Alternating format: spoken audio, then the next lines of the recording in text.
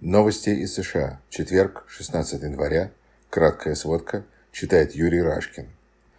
Прошли организационные мероприятия в связи с началом судебного процесса Трампа в Сенате. Менеджеры-прокуроры, назначенные Палатой представителей, представили в полдень официально на пленарном заседании Сената обвинения, предъявленные президенту. В 2 часа дня председатель Верховного суда Джон Робертс, который по Конституции должен председательствовать на процессе, был приведен к присяге в качестве председательствующего. Затем судья Джон Робертс привел к присяге в качестве присяжных все 100 сенаторов. Сам процесс начнется во вторник, 21 января. Сторонам обвинения и защиты будет дано по 24 часа, по 3 рабочих дня, чтобы представить свои аргументы. Статус присяжных не помешал очень многим сенаторам от обеих партий уже после приведения к присяге комментировать будущий процесс в СМИ. Пентагон уточнил информацию об обстреле иранскими ракетами 2 американских военных баз в Ираке. Ранее сообщалось, что среди американских военнослужащих не было раненых. Оказалось, что это не так. 11 военнослужащих были ранены или контужены и отправлены на обследование в стационарные американские военные госпитали в Германии и Кувейте.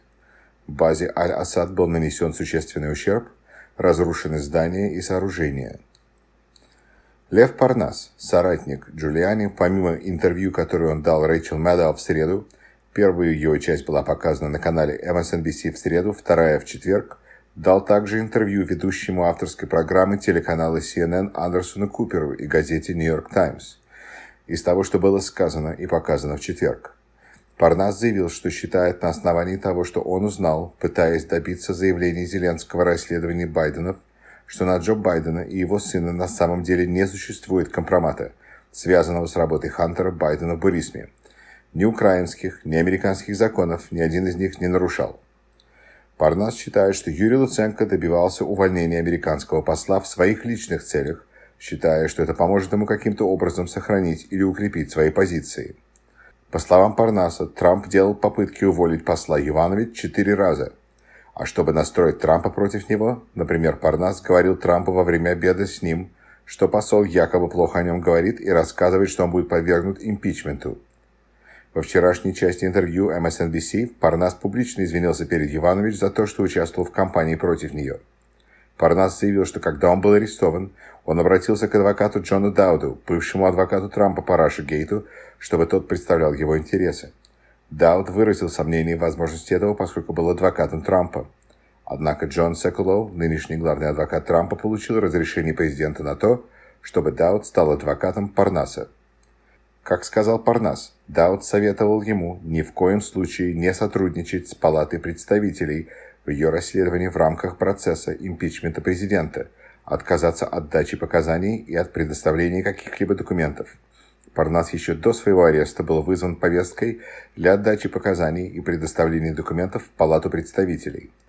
Парнас заявил, что понял, что от него хотят добиться молчания, чтобы он не дал показаний, изобличающих Трампа, Джулиани и других вовлеченных в Ukraine-Gate.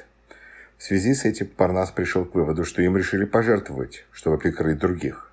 Он решил сменить адвоката, и его новый адвокат Джозеф Бонди посоветовал ему, наоборот, сотрудничать с Палатой представителей, предоставить ей все требуемые документы и дать показания.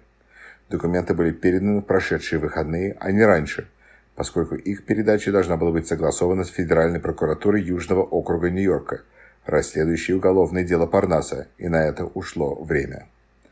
Парнас сказал, что вокруг Трампа создана атмосфера культа, которая доходит до того, что все приближенные, следуя культу, проводят все свои деловые встречи только в одном месте – в баре Трампа-отеля в Вашингтоне.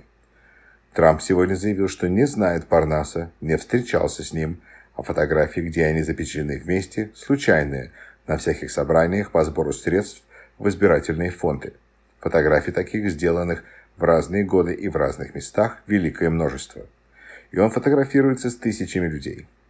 В ответ адвокат Парнаса запостил в интернет видео, которое также демонстрировалось вечером по ТВ, где Парнас весело проводит время, общаясь с Трампом в трамповском поместье Мар-а-Лаго во Флориде, уже в бытность Трампа президентом. Спасибо всем, кто прочитал и прослушал. Берегите себя и своих близких. Читал Юрий Рашкин.